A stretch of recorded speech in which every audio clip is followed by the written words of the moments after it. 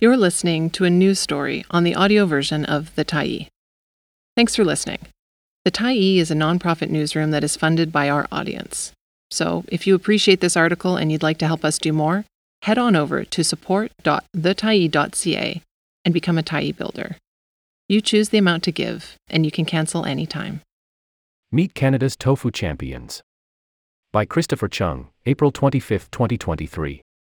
Your lungs will fill with beanie steam as you step into the hot, humid tofu factory. Peter Joe and his 88-year-old father, Leslie, look a bit like scientists as they don their boots, hooded nets, and white coats. Peter leads him through the thick jungle of control panels and conveyor belts, but very soon it's his dad who's charging ahead. Everyone looks up to say hello, from the quality inspectors to the power engineers tinkering with the tofu-making machines to make sure they're running as smooth as soy milk. Leslie makes a detour, sneaking into the room where tofu is deep-fried, and pinches a few hot puffs from the cooling rack. Here on Vancouver's Powell Street, at the edge of Chinatown and the downtown east side, is the oldest of 3 Canadian facilities where Sunrise Soya Foods makes their tofu.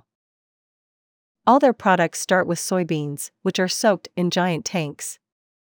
Then, they go into the grinder. The resulting slurry is cooked and the fibrous pulp is separated from the soy milk, the liquid. Calcium sulfate is added to the milk to help it coagulate. Silken tofu is left to coagulate as is, but for firm tofu, curds are poured into a mold and pressed. The more strength applied to squeeze the liquid out, the firmer the tofu. The finished slab is cut and placed into water to be cooled, where Leslie plucks a smooth block out of the bath and holds it lovingly in his hand. It's been 67 years since he made his first block of tofu and 40 years since Peter helped open this Powell Street production facility in 1983. They're here alongside other time-honored brands in and around Chinatown that are still dishing out fresh, packaged products. Among them are Han's Noodles, Dollar Meats Sausages, Cam Wai Sticky Rice Jung, all of which supply supermarket fridges throughout the region and beyond. Leslie has eaten a lot of tofu in that time. Still, he remains wide-eyed at the volume coming off of the production lines. It's been a long journey for the family. We used to make tofu 7 days a week at the back of our grocery store, all by hand, he said in Cantonese. As Leslie pops a tofu puff into his mouth, he and Peter share the Sunrise story. Soy Central. Come take over my tofu shop. Leslie received the message from his ailing uncle in Vancouver when he was working at a restaurant in Medicine Hat, Alberta. It was 1956 and he hadn't been in Canada long. He had only arrived from Panyu, just outside of Guangzhou, the year before at age 21.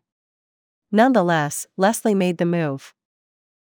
Leslie's uncle had learned the craft from another Chinese immigrant who had spent some time selling tofu in Montreal, surprisingly, to warm reception, before opening a shop in Vancouver called Paris Tofu.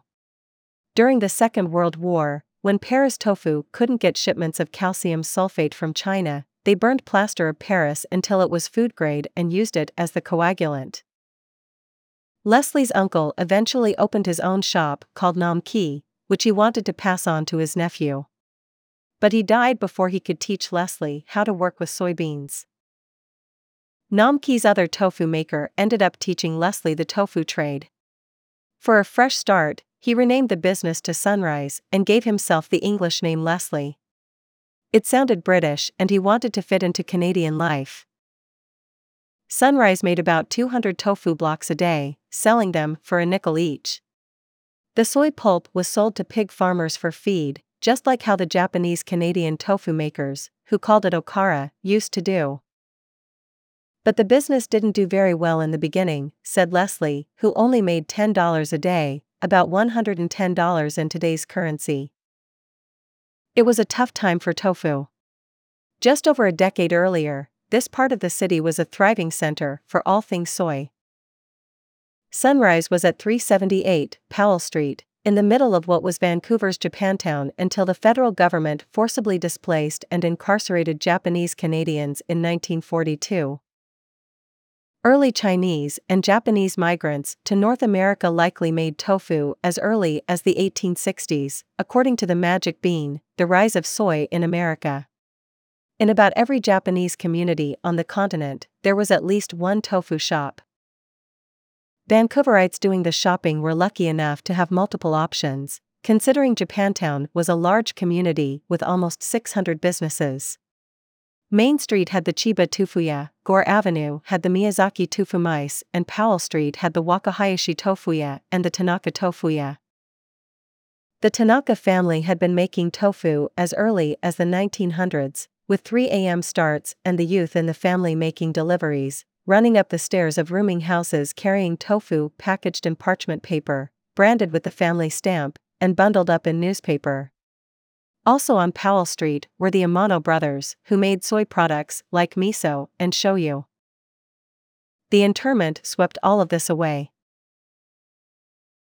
Tofu with a side of veggies. To keep the tofu business going, Leslie decided to tack on another enterprise. Why not sell produce too? Sunrise was in the right neighborhood for him to have the first pick of the day. Chinatown, with many warehouses at its edge, was a hub for urban produce. Malkin Avenue has since become known as the city's produce row. As Leslie brought fresh fruits and vegetables to be sold at the front of the store, business took off. Earnings rose to $200 a day, and he saved enough to pay his uncle's widow in China to buy the business for $2,200. Sunrise would become even more of a family affair. Leslie was introduced to his wife Susan, who joined him in the tofu business. In 1959, their son Peter was born, followed by 3 daughters, Sally, Winnie, and Jenny. In 1961, the Joes moved to a bigger space at 300 Powell, continuing to sell produce at the front and bring tofu to life from Ontarian beans at the back, soaking, mashing, steaming, curdling, and pressing. They bought a house a block away on Main Street, but life was mainly at the store, says Peter. We were born and raised in the business, he said. We were helping out when we were very young, rather than going to daycare or be babysat at home. Was it forced labor? Peter muses with a chuckle. Maybe, but it was also the typical story of other children of immigrant families in the neighborhood, helping their parents to pay the bills. At a young age, Peter made tofu and delivered it in Chinatown by cart and rode along with other employees in their vehicles. The tofu was kept in buckets and bus pans filled with water to prevent them from drying out. Vancouver is known for rain, but delivering tofu in that day and age meant always getting wet. You couldn't help it. You'd always get water on your pants and shoes, said Leslie, who'd look a bit like a fishmonger when making tofu with his waterproof apron. The tofu machine. Peter came of age during a booming Chinatown in the 1970s. I experienced the whole vibrancy of the area at the time, knowing all the restaurants and shops, he said. Tofu being a fresh product, it's made daily. On busy days, we're talking multiple deliveries, not just once a day. And it's heavy because of the water. It was then that he also caught a glimpse of tofu's possibilities. Vegetarianism was taking off among those with Western palates. One of Sunrise's first non-Asian customers being Lifestream Natural Foods on 4th Avenue in Kitsilano, the center of Vancouver hippiedom. And for those concerned about eating local, tofu was attractive as a locally made product that used Canadian soybeans. So when Peter graduated from business school at the University of British Columbia, he knew there was a job waiting for him. Peter recognized the privilege and opportunity of his university degree. In China, his father only had about 4 years of schooling. Making tofu is hard work. It's hot and cold, it's hands-on food manufacturing, said Peter, thinking of his family toiling at the back of their supermarket. Taking marketing in school put my mindset into thinking that this is a business opportunity one could spend my life doing, to help the family business, to help dad and mom. I went to Japan to take a look at how tofu can be made in a more automated way, so we took a risk. In 1984, with $1 million bank loan in hand, they purchased tofu-making machines from Japan and opened an industrial facility 4 blocks down from the family supermarket. My dad was very tough to have the courage and entrepreneurial spirit to make that investment, said Peter. When they ran the machine for the first time, everything changed. Daily production increased tenfold.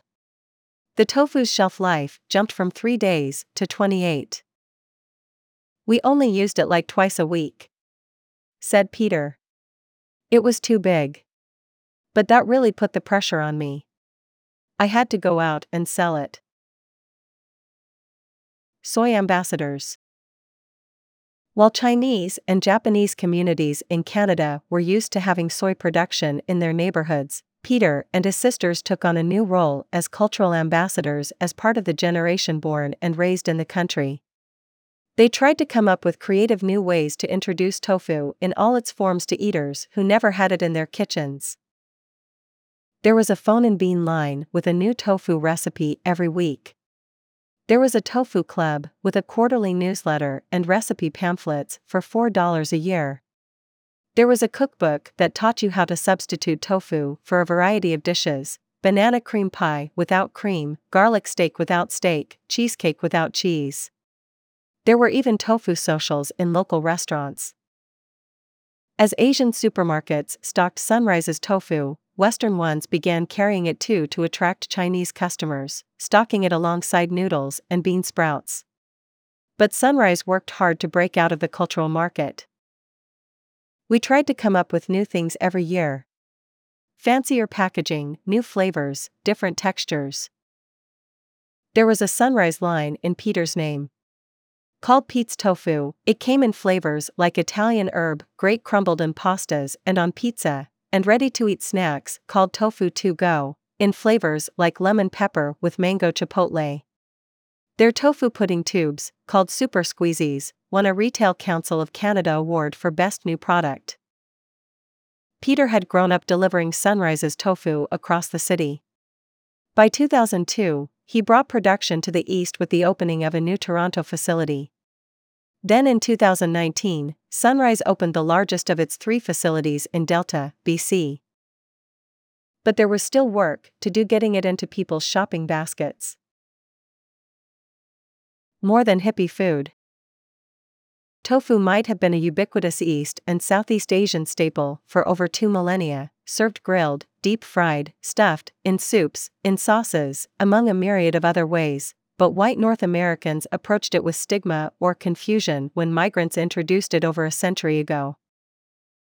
In 1917, a doctor and nutrition expert sent by the U.S. government to China to study the soybean told the New York Times that Americans do not know how to use the soybean. It must be made attractive or they will not take to it, exactly the kind of work that tofu makers like Sunrise are still doing. The author of The Magic Bean shared how tofu struggled in the West to shed a reputation of being weird. While the natural foods movement helped it gain recognition, it also burdened with the label of being hippie food. In recent years, Sunrise mostly produces traditional classics, though some modern varieties have stuck around in their product line, like peach mango tofu dessert. But education and experimentation are still on Peter's mind. He continues to run recipes on Sunrise's website to take tofu appeal to global palates. How about tofu hummus? Pulled tofu sliders with apple coleslaw? Jerk tofu with rice and peas? Familiarity, innovation, and trends all have a part to play in the continued mainstreaming of tofu in Canada, but the bean itself is doing well. The soybean has been growing in the country for over 70 years and has become Canada's 3rd largest field crop. In 2020, farmers produced about 6.4 million tons, earning over $2.5 billion. The new bean scene. The landscape of soy in Vancouver is a lot different these days from when Leslie had trouble selling his tofu. As Taiwanese immigration increased in the late 1980s, they brought dry tofu in dark stocks, a common side dish. Then Korean newcomers opened supermarkets that stocked Californian brands and restaurants that served sundubujjigi soft tofu stews. In Richmond, you can find dessert tofu made Hong Kong style, served with toppings like black sesame paste. On Vancouver's Fraser Street, you'll find a Filipino variation called tejo, served with sago pearls in syrup. In the so-called Western Canadian mainstream, soy has made its way into lattes and plant-based patties. And while Sunrise is the biggest brand for soy products, you can still find local shops here, and they're making fresh tofu for smaller markets. Meanwhile, Leslie, as Peter expanded Sunrise nationally, kept busy too, expanding locally. With all the Chinese newcomers in the decades after he touched down in Victoria in 1955, Leslie hired some of them at Sunrise, eventually partnering with a few to start their own supermarkets. His 3 nephews and niece were among them. "My brother couldn't make it to Canada, but his children did," said Leslie, who helped them set up Vancouver's beloved Donald's Market, which is still in the Hastings Sunrise neighborhood. It's a nod to the uncle who invited him to learn about tofu all those years ago, with older cohorts of immigrants helping the new ones. Leslie has become a familiar face after spending 7 decades in and around Chinatown, from Malkin Avenue's Produce Row to his Powell Street supermarket. He still makes a daily visits to Sunrise Market, where his 3 daughters run daily operations. They're conscious about keeping prices low for Chinatown and the downtown East Side's low-income customers. "At my age, I have to keep my hands moving," said Leslie on a January morning as he arranged cabbages in the shop. "I still like to fiddle with the display, keep the freshest produce in front, take the older stuff out." When the senior shoppers at Sunrise spot Leslie at work, they say in Cantonese, "Good morning, boss." The Lunar New Year is approaching, and a woman who has known him for decades wishes him youth and good health. But the sprightly Leslie doesn't seem to need it. "You know, I'm 88, he tells her. "Wow. You look so good." Leslie's daughter Sally is here to greet him, having woken up in time to pick the best from Produce Row at 6 a.m., wearing an apron as she unpacks greens from cardboard boxes. 4 blocks down at Sunrise's head office, her brother Peter is not in an apron but a collared shirt, doing a very different kind of work. He's firing off emails on his laptop in between non-stop calls on his cell phone. In his travels, Peter has come across soy producers like Sunrise before they scaled up, serving their own corner of the world. They were families too, employing their children and extended relatives as a vehicle for livelihood. It was a reflection of how far they had come. But Sunrise, having expanded, has its own share of challenges too. "It's always changing," said Peter. "Take soybeans, for example. The crop could be better or worse than the year before. But the tofu they make has to be just as good." Tofu is still a very low-value product. It's perishable. It's not super expensive. So you gotta stay on top, you gotta maintain your quality. The business is ever growing, but the eventual goal is written on the wall of Sunrise's boardroom: tofu in every fridge in Canada. At least Dad no longer has to work so hard with his hands. Leslie loves to swim, play ping pong and rearrange the produce displays at Sunrise. But he also attributes his youthful vibrancy to his diet. "I still drink soy milk every day." Part 3. A Vietnamese refugee sells beef balls out of her apartment in an East Vancouver housing project to others who miss the taste of home. Thanks for stopping by the Tyee today. Anytime you're in the mood to listen to important stories written well, we'll be here. And if you'd like to keep independent media going strong, head over to thetyee.ca and click on the Support Us button to pitch in. Finally, big thank you to all of our Tyee builders who made this story possible.